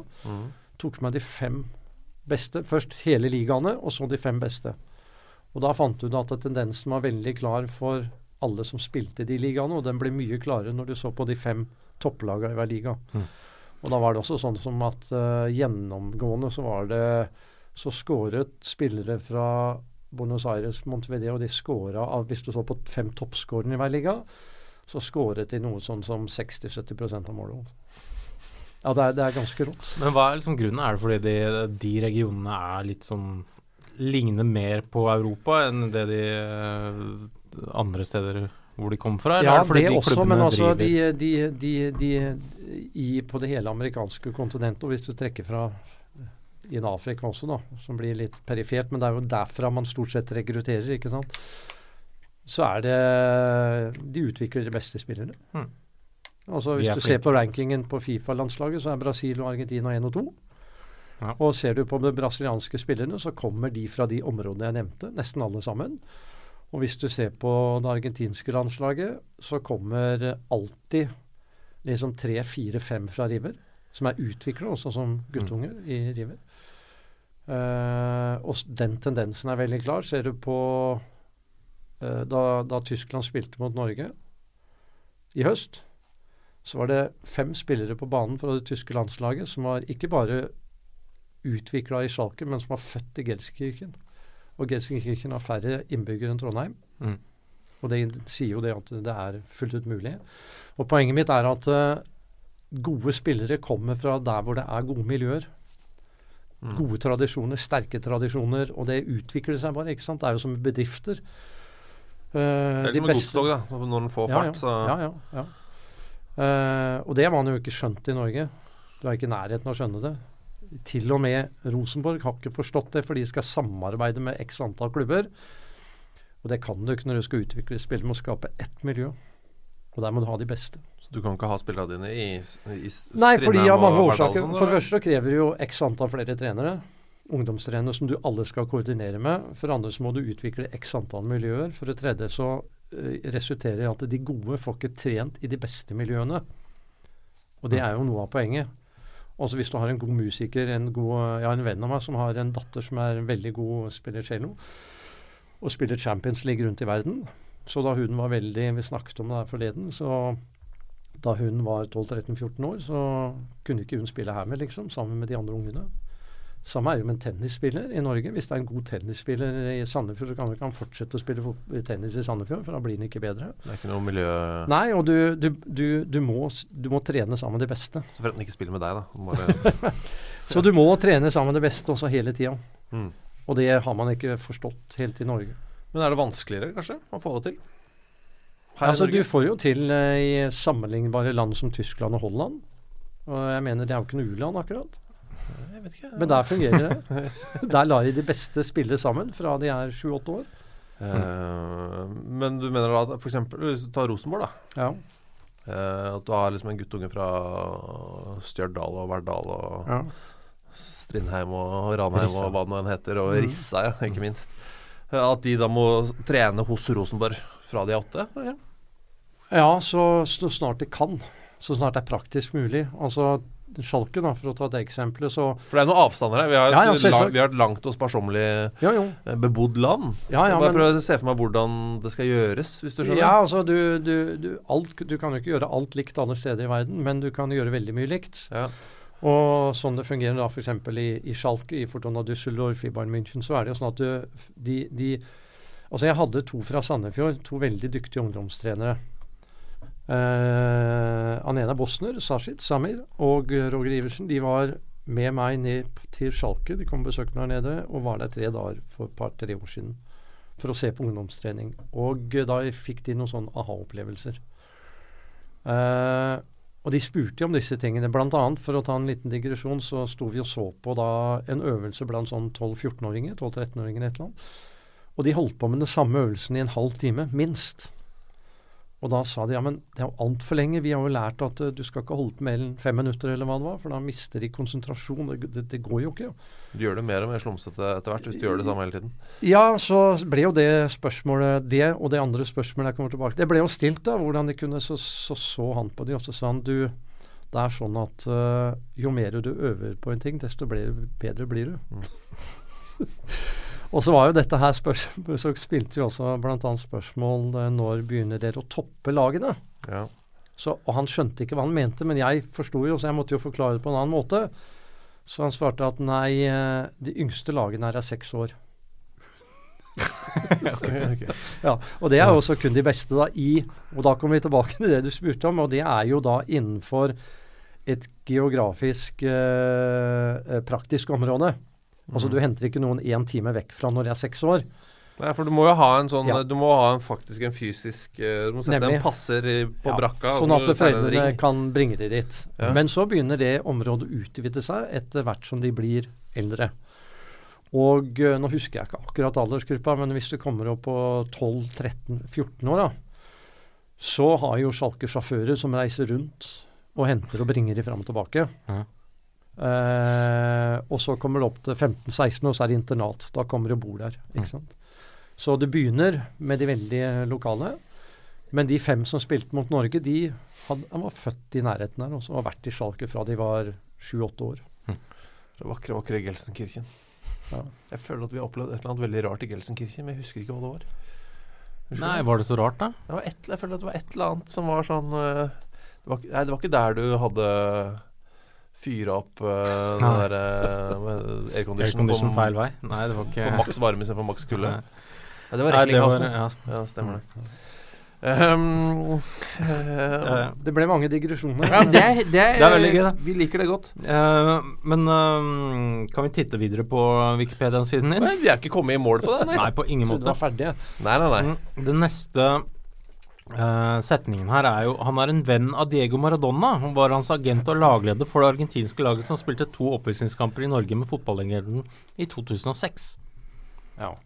Var det så lenge siden, da? Ja, det var de der innendørskampene i Spektrum blant annet, ikke sant? Ja, jeg glemmer aldri det. Nei, vi var der, Vi var der. Jeg må innrømme, det var gøy og alt det der, men høydepunktet for meg var dagen etter da jeg gikk på Karl Johan, og det var altså så mye folk utenfor Grand Hotel. Deriblant altså en veldig stor mengde gråtende voksne menn. Oi. Jeg tenkte, hva er dette? Det kom jeg på, dette synes jeg var rart. Og så jeg lille ruslebiffen komme gående ut, og da var det bare ned på kne. Det var Diego Maradona, ja. Men stemmer det? Venn av Diego? Ja, altså venn og venn, fru Blom. Altså, vi hadde ganske bra dialog en periode, ja. Som etter hvert har forsvunnet litt. Jeg har ikke snakket om en på et år, halvannet. Ja. Men seg siden sist, da. Ja da, men også vi hadde jo da, jeg jobbet jo med noen filmprosjekter som det ene ble ferdig, og det andre ble ikke helt ferdig, og det ene var jo om hans målet som han skåret i 86. Fordi altså jeg ringte da når jeg sa at dersom du ikke hadde skåret det siste målet, så hadde du aldri vært verdensmester, og hadde du ikke vært verdensmester, så hadde det ikke vært Diego Maradona du er i dag. Hadde du blitt stoppet av den siste midtstopperen, så hadde du blitt sendt hjem fra det VM i skam med et håndballmål. Og så ble det stille, så sa han, det har du lett i livet og sånn. Og Terry Fenwick som var inne på i stad, det var den siste midtstopperen. Ja. Så han kunne ha ødelagt ettermælet til og da var liksom hele noe av clouet i filmen, hvorfor gjorde du ikke det? Hvorfor klippet hun ikke bare ned? Ja, eksempelvis, ikke sant? Og var vel for treig da, det må jo si sånn Terry Fenwick. Så jeg sendte noen sånne synopsier til en veldig god venn av meg, Bent Hammer, filmskaperen. Ja. Og så akkurat da var jeg i Norge, det var påske, så jeg var noen få dager i Norge, og så gikk det ikke med en 3 kvarter, så satt han der ute hos meg, og sa at du er nødt til å gjøre noe med det, ja. Og så sendte han det til noen kontakter som han hadde, altså filmprodusenter i Tyskland og Holland, og de syntes det var kjempebra, så de laget jo en fin presentasjon på dette her, og vi begynte å jobbe mye med det, og så kom vi til november, halvannet år før VM, så skjønte de at vi var 1 år minst for sent ute. De var ikke TV-produsenter, de var filmskapere, og alle TV-kanalene var ferdig fullsolgte før VM. Så vi stoppet, men jeg har voldsomt mye filmmateriale på det der, og i forbindelse med det... Det kom jo flere VM. Ja, det gjør det. I forbindelse med Maradona-målet da, så hadde vi jo reiste opp i Hotiheita og Boruchaga snakket om Negro og Enrique som skrøyt da. I det intervjuet var ganske morsomt. Så han sa at altså, hvordan kunne han unngå å skåre med den passningen jeg gav? Men Boruchaga, ja. Shit, siste målet det. Ja, han løper jo på siden og venter på ballen hele tiden, ikke sant? Nå får du ikke, får du ikke. Selvfølgelig spiller jo med Diego Maradona. Hvorfor skal han få ballen? Ja. Så han begynte å bli irritert sånn etter hvert, da. Han fikk jo ikke ballen. For en plass han har i historien, da. Ja. Det må vi jo si. Han fikk jo ballen til slutt. Ja. Men Maradona, er sånn, har du bevege deg rundt med han på en måte, eller hvordan oppfører folk seg når de møter? Nei, altså jeg bodde jo sammen i 12 dager eller hva det var. Jeg trodde du skulle si 12 måneder, sånn som det var med 6 måneder med Paul Walsh, 12 måneder med Diego Maradona.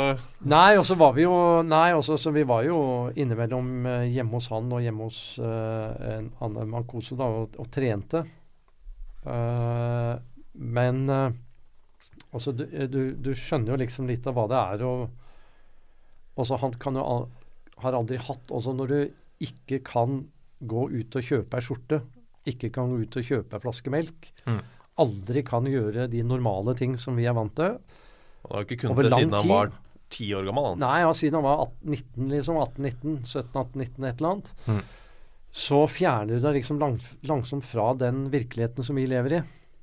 Så jeg begynte å gå opp for liksom hva det innebar. Og dette er jo et av de mest ekstreme tilfellene i verden. Kanskje det mest ekstreme, egentlig. Så han er jo fotballens Michael Jackson, da, for å sammenligne med et annet. Du kan sammenligne med Michael Jackson, ja. Ikke sant? Så de fjerner seg litt fra vår verden og vår realitet. Og sover når jeg da og er våken når jeg er natt. Altså, virkelig, altså. Så det blir liksom du kan liksom ikke jeg forstår at du kan ikke dømme og vurdere de på samme måte som du gjør med oss normale mennesker. Nei, man må ikke forholde seg til andre mennesker på samme måte som oss i det hele tatt. Altså, nei. Man blir jo sikkert litt annerledes. Ja, selvfølgelig. Samtidig så kan du si at du må oppføre ordentlig, og du må ditt og datt, og ja, det er riktig det, og det er sånn og sånn, men altså det er vanskelig når du er omringet av ja-mennesker, fordi du er den du er. Ja, og aldri kan gå ut og gjøre noe som helst. Vi har fått inn spørsmål her. Eller er det mer på den Wikipedia-siden, forresten? Ja, altså det neste er han har også vært agent for blant andre Mathias Almeida, stått bak overgangene til en rekke toppspillere fra Sør-Amerika, først og fremst fra Uruguay og Argentina, som Claudio Pizarro, Sebastián Eguren, Mathias Almeida, José Duru Flores, Rafinha, Dario Rodriguez, Lucas Prato med flere. I stedet for at jeg leser alle spørsmålene om det, så kan vi bare alt fra 1000 takk for Lago, hva gjorde Rosenborg feil med Eguren, takk for Eguren, ja, det er så mye her, men den gjengen der, Eguren og Lago tida der, da var du aktiv, Terje. Ja, altså det ble jo litt sånn, fordi Rune Platseth var sportssjef i Rosenborg da, vet du. Og han hadde jo selvfølgelig, han har jo tyske aner. Han er jo tysk. Ja, han er jo sin sånn, så det var vel liksom den veien det åpnet seg litt egentlig. Fordi jeg hadde ikke noe, men han ringte meg da. Okay. Eller sendte meg en SMS, det husker jeg ikke, og sa at vi trenger en spiss, han tror jeg faktisk. Ja, og så ga du en Lago og Eguren? Nei, altså da anbefalte jeg han en spiller som de kunne låne. Og jeg var veldig opptatt på at Schalke skulle ta del i det, for jeg mente han kunne ta veien videre til Schalke etterpå. Og spilte på reserveraget til River. Og jeg hadde fulgt han og var dønn overbevist, men det var Maxi Lopez. Ja, ble det han? Ja, han ble solgt et år, halvannet senere til Barcelona for 28 millioner euro. Og spiller fortsatt i Italia. Og det var den spissen jeg anbefalte Rune. Så han gikk ikke for det? Nei, han gikk ikke for det, men så fortsatte vi, og så ble det 2 andre spillere. Altså. Men er det kanskje den overgangen til norsk fotball som er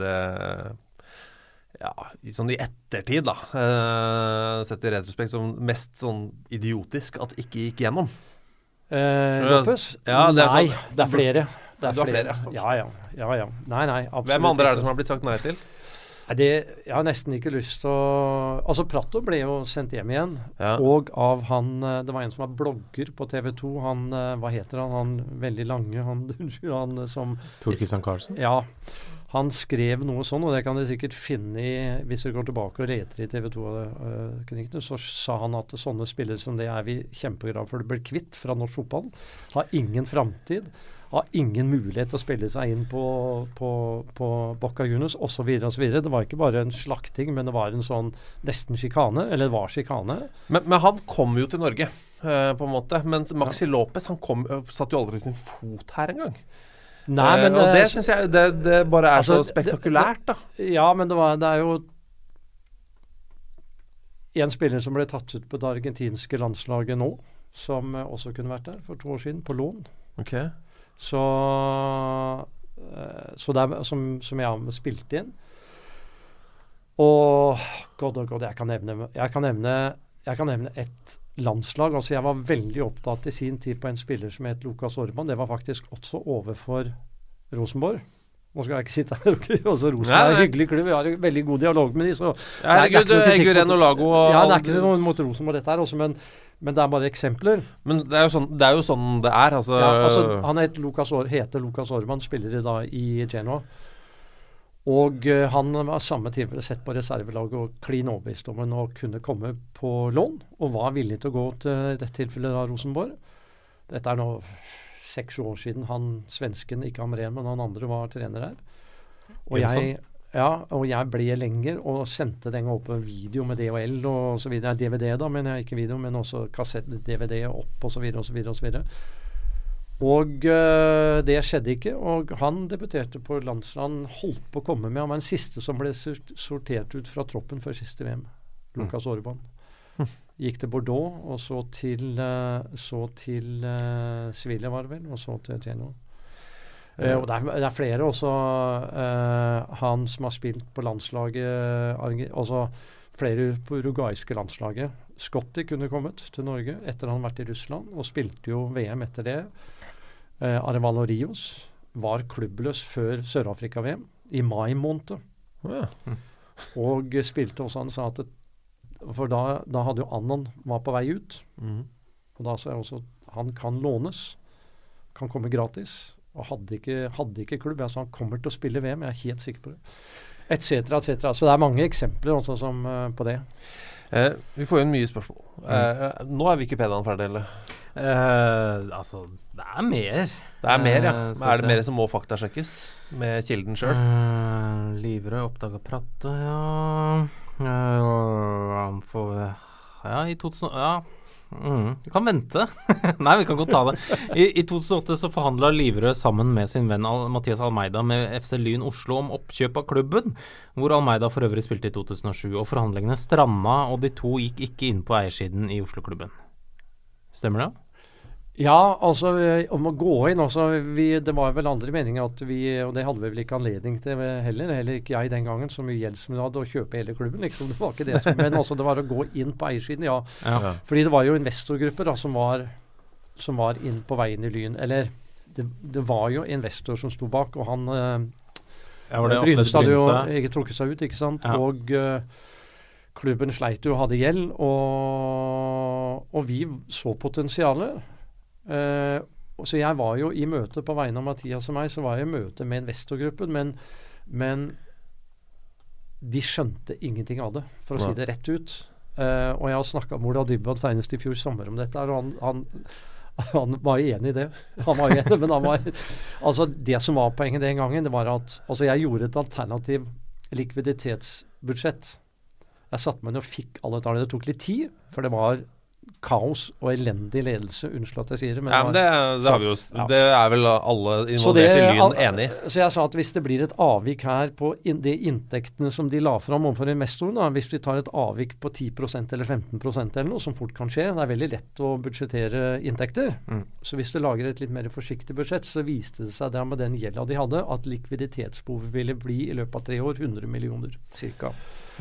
Ja, og da sa jeg det at det er en sjanse. Det var det året hvor tippeligaen ble utvidet med 2 lag. Lyn lå på 3.-4. plass eller noe sånt, og kunne ikke rykke ned. De måtte ha 2 poeng også. HamKam var ferdig for lenge siden. Så jeg sier at det man gjør nå, før fotballmarkedet i Norge sprekker, det er at Lyn, vi må selge alle spillerne vi kan selge, og de vi ikke får solgt, de gir vi bort.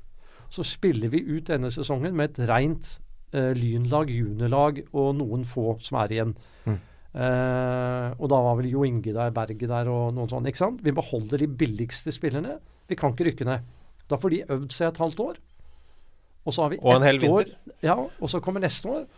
Og da klarer de seg, fordi Lyn hadde veldig god rekruttering. Og så kan vi få opp fra Argentina, Uruguay, 3-4 unge spillere som ikke koster noen ting. Låne de opp. Da klarer vi oss mer enn godt nok i Norsk Tippeliga neste år. Og skulle vi ikke gjøre det og rykke ned, så spiller ikke det noe for å gå rett opp igjen. Og så har du sanert gjeld av de, for da var du garantert 1,5 års tippeliga-inntekter med på billigdrift også, med tredjevisjonsutgifter. Det var liksom budskapet.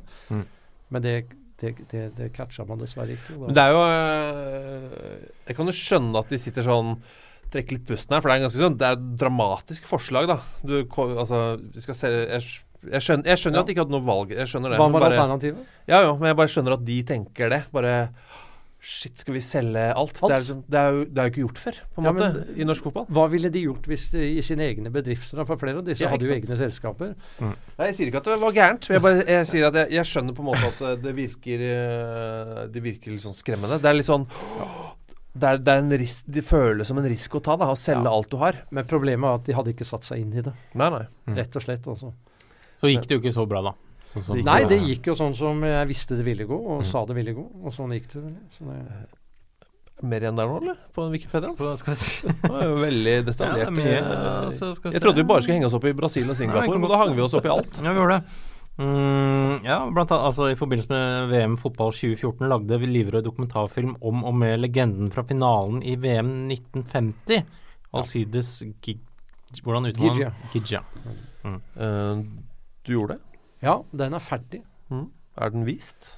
Nei, altså Diego spurte om forlånen han hadde et program under siste VM da, Desorda, så hvis du går inn på YouTube 20. juni, 21. juni eller noe under siste VM, og på Desorda så på programmet så ligger det et par minutter innslagene på programmet til hans. Ja, for det står her at den ble vist på kanaler i Sør-Amerika. Ja, så ble den vist i Uruguay. Ja. Og NRK, står det. Klipp ble vist på NRK, tror jeg. Nå. Siste. Livrød er i dag registrert spilleragent av det uruguanske fotballforbundet. Ja, det er riktig. Yes. Da er vi ferdig. Var det noe feil der i det hele tatt, egentlig? Ja, jeg tror det virka bra. For det er jo ofte mye rør på Wikipedia. Det virka nøyaktig. Vi sa, unnskyld meg, vi nevnte på Twitter i går. Jeg vet at du er vel ikke ivrig på Twitter. Nei. Men at du kom, så er det noen spørsmål. Altså, spørsmålene går jo det går i alle retninger. For det jeg skrev, eller vi skrev på Twitter, var at småskoa kommer ut av skapet igjen, for i morgen skal det podcastes. Noterer alltid at vi tar på oss småsko og går i studio. Vi pynter oss når vi går i studio. Og da er det Dag som sier: siden dere har på dere småskoa, spør Terje om hvorfor han nesten alltid går i rosa skjorter. Nei, det er altså rosa skjorte har jeg aldri gått i, men altså det er jo ganske morsomt det der. Det jakka kastet jeg dessverre her jeg rydde opp i et hus i Tyskland i fjor sommer. Det er rosa jakka? Ja, altså det var, jeg hadde vært på svensker hang seg opp i dem, men altså jeg hadde vært på motemessa i Milano, nei, Firenze i Italia. Okay. Og det var knallvarmt, det var 35 grader. Og det var veldig mye farver, vaska, lysegrønn, vaska, den var ikke rosa egentlig, også den var vaska rød, alle disse farvene her. Det var rosa, Terje. Ja, ålreit. Men skjorta var hvit. Så jeg kom rett derfra til Trondheim. Okay. Og i Trondheim så var det regn og +8. Som det alltid er i Trondheim. Ja, og det er klart at på Lerkendal, de kom ikke fra motemessa i Firenze, så det ble veldig feil da, selvfølgelig. Men jeg hadde ikke noe annet med meg. Men jeg fikk jo da det var jo en som hadde truffet der nede, som har forretning klesforretning i Oslo. Han sendte meg en melding og sa: helt topp, sånn. Helt riktig. Og han hadde jeg truffet noen dager før, da. Du nailet motebildet. Ja, men jeg føler jeg kjøper sånn klær nede i Frankrike, Italia for eksempel, og så kommer jeg hjem til Norge, så føler jeg det her passer liksom ikke her. Nei, det ikke passer, Trondheim. Nei, i hvert fall ikke Trondheim. I dag litt mer, men også, det har jo utviklet seg litt sånn uten å si noe det, sånn, men hvis det går da, hvor lenge er det? 2004, var det det? Et eller annet sånt? Det er jo har lenge. Den jakka hengt ved deg i 13 år. Det er lenge å huske en genser. Ja. Eller jakke. Den var altså vasket rød dag. Den var ikke rosa. Mannen med den rosa kavaien, skrev de svenske. Var det det var, ja? Var det første gang de svenskene hørte om det, på en måte? Ja, det var i forbindelse med da Eguren kom. Ja, ok. Ja. Det var vel et år etterpå, kanskje. Ja. Men det hadde jo vært gøy om du, hver gang du nå er i Sverige, bare fisker ut den jakka. Ja, altså, helt ærlig, jeg hadde tenkt på det, men jeg dessverre nesten kastet den i fjor. Det er skulle på museum, den jakka der. Ja, egentlig så skulle den vært det. Men et spørsmål som jo på en måte oppsummerer det mange lurer på, som vi kan ta på slutten her. Altså, det er Jørgen Eide som spør, har du noe kontakt med Guastavino? Og spørsmål 2 er, når kommer neste spiller fra Uruguay til Norge? Ja, Guastavino er i kontakt med. Jeg har til og med nok en gang et bilde her på mobilen. Hvordan går det med den? Ja, vi var sammen senest i slutten av april, begynnelsen av mai, i Lima. I Lima, ja. Han spiller nå i Universitario i Peru. Veldig fornøyd. Ble mester i fjor, og har en veldig god lønn. Og høy stjerne. Ja. Men har du følt ham videre på en måte? Altså eller formidlet du bare kontakt til norske klubber? Jeg har fulgt med han etterpå det også. Ja, men sånn i jobbmessig, har dere jobbet sammen? Litt on and off, for å si det sånn. Ja. Fordi det har dukket opp andre som har hatt muligheter, og så har Diego spurt meg, så jeg har sagt ja, det er greit. Altså, sånn. Men en gang ja, involvert, og opp til sånn, ellers ikke. Har du noen nye fra Uruguay på vei? Ja, det er mange muligheter for Uruguay, men altså Vil norske klubber ha det? Nei, altså det vil de kanskje, men altså norsk fotball står overfor veldig mange sammensatte problemer, og et av mange problemer er jo sparekniven. Også norsk fotball er ikke konkurransedyktig på noen områder. Jeg snakker ikke bare sportslig, for der er de overhodet ikke konkurransedyktig, men også økonomisk, organisasjonsmessig, på noen måter, lønnsmessig, ikke det hele tatt. Det er ikke så fristende som det en gang var.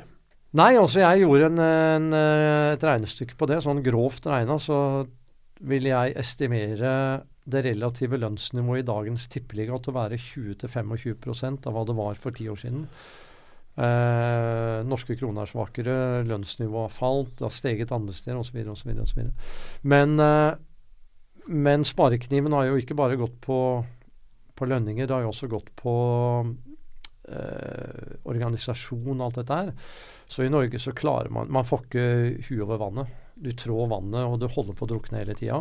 Og det er ingen som egentlig makter å liksom tenke på, tror jeg. Selv om det finnes, også med det dårlige nivå som er i dag, så finnes det større muligheter noensinne. Fordi jeg tror ikke, men jeg vet at hvis en klubb hadde vært liksom bevisst og brukt 2 år, så skulle vi få plassert opp 4, 5, 6 spillere som ikke koster noe på lån, som har potensial, som de kunne solgt videre og så videre. Som hadde gjort at det tippeligalaget ville ligget i øverste toppen i norsk fotball. Og det er ikke vanskelig. Men det må gjøres, og der er man ikke i nærheten, fordi for det første skjønner man ikke hvordan høyt nivå er der nede. Det er det ene, og for det andre så klarer ikke å få det til av masse ulike årsaker i Norge. Så man er så langt vekk. Men siden det er så langt unna, er det da så må man gjøre den hestekuren da? Er det en klubb som må tørre å gjøre et eller annet drastisk? Er det det du mener? At det er sånn ja, altså, nå nevner jeg bare et eksempel. Du bør ikke forholde deg egentlig til Viking, men jeg bare sier at det er en stor klubb som gjør det dårlig, ligger med halvveis brekt rygg, som et eksempel. Det kan være hvilken som helst klubb. Er det sånn, mener du da at de burde nå tenke shit, nå må vi tenke helt nytt? Ja, altså du klarer ikke å få tak i Viking vil ikke klare å få tak i gode spillere, altså spillere som kan heve nivået veldig mye i denne regionen. Og de finnes heller ikke på Island. Det finnes ikke 200 gode fotballspillere på Island. Det har vært 3, 4, 5 tilfeldigvis gode, men de finnes ikke på Færøyene heller. Det bor jo 230, det bor like mange på Island som i Bergen. Ja, ikke sant. Så det er også, skal du heve laget på, altså nivå på spillerne, så må du gå andre steder hen. Og hvor gjør du det da? Det er også gode muligheter, ikke bare på reservelag i Argentina og i toppligaen i Uruguay, men det er også i Tyskland. Altså, norsk toppserie er sammenlignet, og det mener jeg alvorlig talt, holder samme nivå som regionalliga i Tyskland, 4. divisjon. Og går inn og sjekker på disse websidene og sånn, så finner du også at verdien på spillerne er vurdert på samme måte. Det er en forskjell, og det er at i regionaler så finnes det flere spillere som kan gå inn i Bundesliga enn det gjør i norsk elitserie. Men nivået, altså det er ingen norske tippeligalag, elitserielag, som hadde overlevd Bundesliga. Altså hvis du ser på de lagene som vi nå kjemper helt i bånn, så er det Hamburg og Wolfsburg også. Mario Gomez spiller på Wolfsburg. Det er ikke noe dårlig lag. Han har jo skåret 40 i elitserien, ja. Ja, og Hamburg har ikke dårlige spillere også. Du kan gå inn og se på spillestand. De kjempa i bånn. Så ingen norske lag hadde overlevd der, og derfor det jeg sier er at du kan også gå til tysk 3. divisjon, regionalliga, og rekruttere spillere opp til Norge. Men du må gjøre 2 ting. Du må få en injection av spillere som hever nivå, og da kan du få det har vært helt realistisk å få 5, 6, 7 spillere som er bedre enn mange av de som er på Rosenborg, som er Norges desidert beste lag og driver best. Samtidig Fra hvor? Argentina, noen Uruguay, og du kan få de fra Tyskland. Samtidig så må du sørge for å skape utvikling av spillere. Og det må du skape i den klubben, også i toppklubben. Du utvikler ikke spillere på Ørsta. Spillere utvikles ikke av noen forbund. Altså hvis du går til de beste fotballnasjonene, så har ikke forbund noe med det å gjøre i det hele tatt. Og det man driver med i Norge er totalt misforstått. Det kommer aldri til å bli noe greie på det. Du utvikler spillere der hvor det er fagmiljø på trenere, der hvor du har de beste spillene, også i toppklubbene. Du utvikler Schalke i Bayern, i River Plate i Barcelona, og så videre. Og det kan man skape her. Du skal ha 2-3 dyktige ungdomstrenere som skoleres. Hva mer? Det koster ikke all verden. Men du må skape, og så må du la de beste få lov å spille sammen fra det er 6-7-8 år. Men det er ikke sikkert at alle de som er 7 år spiller sammen 2 år senere, men det må være rullerende de beste, og det gjør du for å skape miljø. Du blir bedre når du spiller sammen med de bedre, osv. Så de 2 tingene, kortsiktig og langsiktig, må gjøres. Men det er man fryktelig langt unna i Norge da. Men hvis en eller annen klubb, nok en Viking, hvis Viking ringer på kveldstid ringer. Jeg tror ikke de kommer til å gjøre det. Nei, men la oss si at det er sånn 11:30 hjemme i Uruguay. Ding, ding, ding, så ringer det. Det er en eller annen sportsdirektør som hvisker, prøver å ikke bli hørt av de andre. Hei, er det Terje? Kan du hjelpe oss? Er du da klar til å hjelpe noen? Ja, det er jeg egentlig alltid. Ja, ok. Ja, fordi det du er på tilbydersiden. Ja, altså det å gå nye veier og sånn, det er morsomt, men så jeg skulle gjerne stilt opp til en samtale og sånn, men det som ville vært viktig da, er at liksom det er liksom en fundamentert interesse. Ikke bare i en person, liksom. Det må være grunnleggende, og det må være langsiktig. Ja. Nei, men for det virker jo litt sånn, det virker jo litt vanskelig da. Altså sånn, selv om du kommer med spillere som åpenbart er sånn som Eguren for eksempel, men det er ikke som jo, altså par år etter at han var i Rosenborg spilte Champions League-semifinale, gjorde han vel? VM-semifinale. Ja. Han, altså det er ikke sikkert at det er ikke alltid ting klaffer allikevel, selv om Nei, men det klaffa godt med han, både han og laget, og de kom, og hvis du spør Kåre Ingebretsen, så var jo han superint. Jeg snakket med Kåre om det for ikke fryktelig lenge siden, og han var jo veldig imponert, for han måtte spille litt på reservelaget, så hvor Kåre var trener. Så det hadde med rett og slett med daværende trener, Høgmo, han hvorfor og hvordan han klarte å vrake de, men jeg skjønte det ganske med en gang nesten, at han kommer til å vrake de, og Hva som skjedde oppi huet hans, det vet jeg rett og slett ikke. Men det var ene og alene hans avgjørelse, og den avgjørelsen skulle ikke han få lov til å ta. Der skulle Rune vært mye sterkere og sagt, hør nå her, disse spillerne tror vi på, de har vi kjøpt inn, de må du forsøke å bruke minst et halvt år tid på. Laget kom jo tilbake og ble årets spiller, og Eguren gikk til Sverige og ble årets spiller der. så det var han. Men altså, jeg husker jeg så på TV en kamp hvor Rosenborg spilte, jeg tror det var på Hamar, og det må ha vært en mandag eller fredag, jeg tipper det var en mandagskamp, hvor treneren satte opp alle på Rosenborg-benken til å varme opp, og det regnet og det var mørkt og surt, bortsett fra Gurren, som ble sittende igjen alene, og TV liksom fokuserte inn på han. Og da tenkte jeg mitt også. Her ligger det noe annet til grunn. Men nå sitter han på en benk på Hamar og fryser. Ja, får ikke lov å varme opp. Ja. Vi alle har vært der når vi har vært på Hamar. Sånn føles det å komme til Hamar. Så jeg må nesten si det, fordi at sånn var det. Og ingen har forstått det, hverken før eller siden. Man lærer mye når man prater med folk. Jeg vet ikke om det er det viktigste, men jeg har i dag lært at det ikke heter alpakaull. Og det bare heter alpakka. Så derfor egner alpakka seg i fotballdrakt? Nei. Hvorfor ikke det?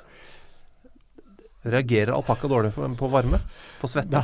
Nei, men altså ja, det gjør det for så vidt. Det blir veldig alpakka er 7 ganger så varmt som ull. Det er det, ja. 7 ganger så varmt? 7 ganger så varmt? Og mange ganger så sterkt. Og det tåler litt? Det tåler veldig mye. Men du kan ikke drive og tørketromle alpakka? Nei, det kan du ikke. Men du kan maskinvaske det, selvfølgelig. Altså, 30 grader. Altså, her gjelder det å liksom tenke litt fornuftig. Altså være litt sånn rett og slett praktisk. Altså et dyr som alpakka, det lever i pluss 4000 meter stort sett, hvor temperaturen kan svinge fra minus 20 til pluss 20 i løpet av et døgn, natt og dag, ikke sant? Og da utvikler de jo en del egenskaper som ikke er dårlige. Men hvis jeg liksom søler middagen på alpakka, min rosa alpakka dressjakke, da kan den kastes i vaskemaskinen, da? Det kan vaske den i vaskemaskinen. Ja, for det er jo ofte, jeg har liksom noen gensere og sånn, og jeg tenker sånn, hvis jeg søler på denne her, så er jeg fucked. Da er det rens. Ta det på ullprogram, det. Men. Ja, ullprogram. Ja, okay. Men så det er kanskje mer sånn skitøy, da? Ja, det er litt dyrt. Ja, det er nå en ting. Det er dyrt, selvfølgelig. Og så er det blir litt tungt når det blir vått. Ja, det holder fuktighet. Ja, så du vet at du har kommet på disse tekniske fibrene, så har du kommet ganske langt på sånn syntetisk greier. Du har det. Som jeg ikke er noe glad i, men du har kommet langt. Eier du alpakka selv? Har du liksom alpakka? Jeg vet jo ikke helt hvordan du bor i Uruguay. Har du hage og sånn? Nei, altså i Uruguay så er det ikke alpakka. Nei, du har ikke tatt med noen? Nei, jeg har ikke tatt med noen. Hvis du kjører Oslo-Bergen, så kjører du over Bromma, for øvrig der hvor da finner du noen. Pål Gunnar Mikkels plass kommer fra. Der ligger jo alpakkaer strødd på. Ja, de har importert noen. Men de har veldig morsomme ansikter? Ja, veldig, veldig morsomme ansikter. Altså, jeg er jo ikke noe tilhenger av å flytte dyr som ikke hører naturlig hjemme et sted. Nei. Uansett hvor og hva det er. Det er ikke jeg noe tilhenger av å flytte på, for det viser seg over tid at det er ikke noe bra.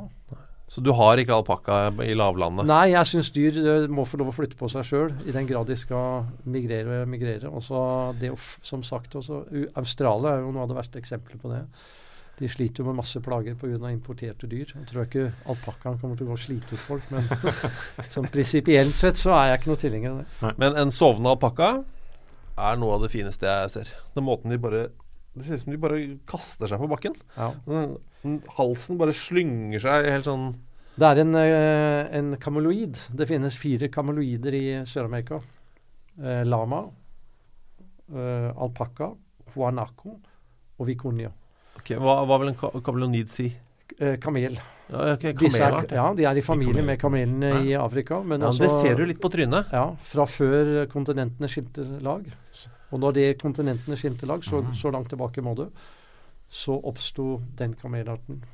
Den videreutviklet seg der, og de andre der. Kan vi gå så langt, Terje? Helt slutt, si at du er litt glad i alpakka? Ja da, altså alpakka har vært jeg er både glad i og for. Ja. Glad på vegne av alpakkaen? Og for at den har vært der, fordi at den har gjort veldig mye bra for meg. Jeg har hatt veldig mye glede av. Hvor går reiseruten videre nå? Vi begynte med reiseruta, vi kan avslutte med reiseruta. Nei, altså for første gang på 21 år så har jeg vært 14 dager i Norge i mai. Altså vært i Norge i mai. Jeg har ikke vært i mai måned i Norge på 21 år. Og jeg har nesten glemt hvor pent det var når det blomstret. Ja, det er kjempefint. Ja, sånn at jeg må jo dit til og frem og tilbake, og jeg må til Tyskland, og også en tur tilbake til Uruguay. Men jeg hadde omsider tenkt å få tilbringe større deler av sommeren i Norge i år. For første gang på veldig mange år. Det er koselig. I fjor var jeg 10 dager liksom, og da bare regnet det. Du må ikke være i Bergen hele tiden. Det må du lære de greiene der. Tusen takk for praten. Takk like måte. Veldig hyggelig at du kunne komme. Vi er tilbake om en ukes tid-ish. Knapp uke. Planen er å møte Ronny Deila. Ja, det blir koselig. Kommer han hit, eller skal vi opp til han? Vi skal opp til han. Vi skal opp til han, ja. Da kan du hilse han fra meg. Jeg skal gjøre det. Har du noen beskjed? Ja, han skal ringe meg. Okay. Det har han lovt lenge. Ja, det skal vi si. Ronny, ring Terje. Ja, dette skal vi få til. Vi snakkes. Topp. Ha det. I'm standing here in front of the Eiffel Tower. What a magic. Hey, it's Danny Pellegrino from Everything Iconic. Ready to upgrade your style game without blowing your budget? Check out Quince. They've got all the good stuff, shirts and polos, activewear, and fine leather goods, all at 50 to 80% less than other high-end brands. And the best part? They're all about safe, ethical, and responsible manufacturing. Get that luxury vibe without the luxury price tag. Hit up quince.com/upgrade for free shipping and 365-day returns on your next order. That's quince.com/upgrade. Ever catch yourself eating the same flavorless dinner 3 days in a row? Dreaming of something better? Well, HelloFresh is your guilt-free dream come true, baby. It's me, Keke Palmer. Let's wake up those taste buds with hot, juicy pecan-crusted chicken or garlic butter shrimp scampi. Hello Fresh. Stop dreaming of all the delicious possibilities and dig in at HelloFresh.com. Let's get this dinner party started. Planning for your next trip? Elevate your travel style with Quince. Quince has all the jet-setting essentials you'll want for your next getaway, like European linen, premium luggage options, buttery soft Italian leather bags, and so much more. And is all priced at 50 to 80% less than similar brands. Plus, Quince only works with factories that use safe and ethical manufacturing practices. Pack your bags with high-quality essentials you'll be wearing for vacations to come with Quince. Go to quince.com/pack for free shipping and 365-day returns.